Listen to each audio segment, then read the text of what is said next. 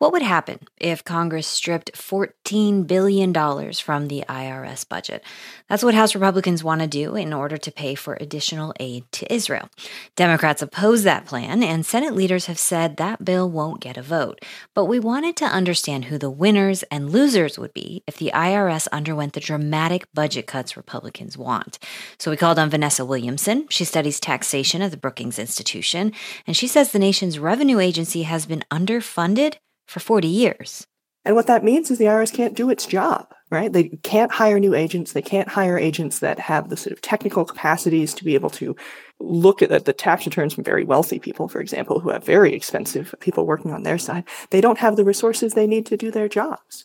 We've underfunded the agency in a way that makes things harder for average Americans. It makes it a lot easier for people who are trying to avoid paying their taxes. Does it make financial sense for the U.S. government to cut funding to the IRS?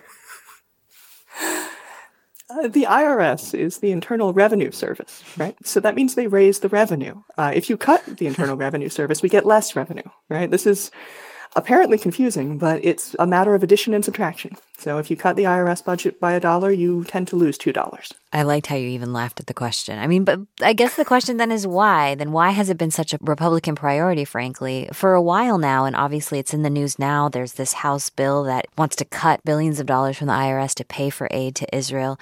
Why the IRS? Well, I think that it's a symbol on the right. I think that for Republicans, the capacity of the government to tax has become, since the Reagan era, this symbol that the government has a right to take some money from all Americans and use it for public purposes. And I think at the end of the day, that's not a basic function of government that the Republican Party is convinced is important. Let's talk about what falls through the cracks when the IRS is underfunding. That would be really important. So there are two sides of this, right? There's the part that is making tax paying easy, right? So the IRS answering the phone, all the things that are sort of the customer service side. Mm-hmm. The other piece is enforcement. And that's really important. In fact, it's the thing Americans think is most important. If you ask Americans what they are most upset about when it comes to our tax system, it's not how much they pay.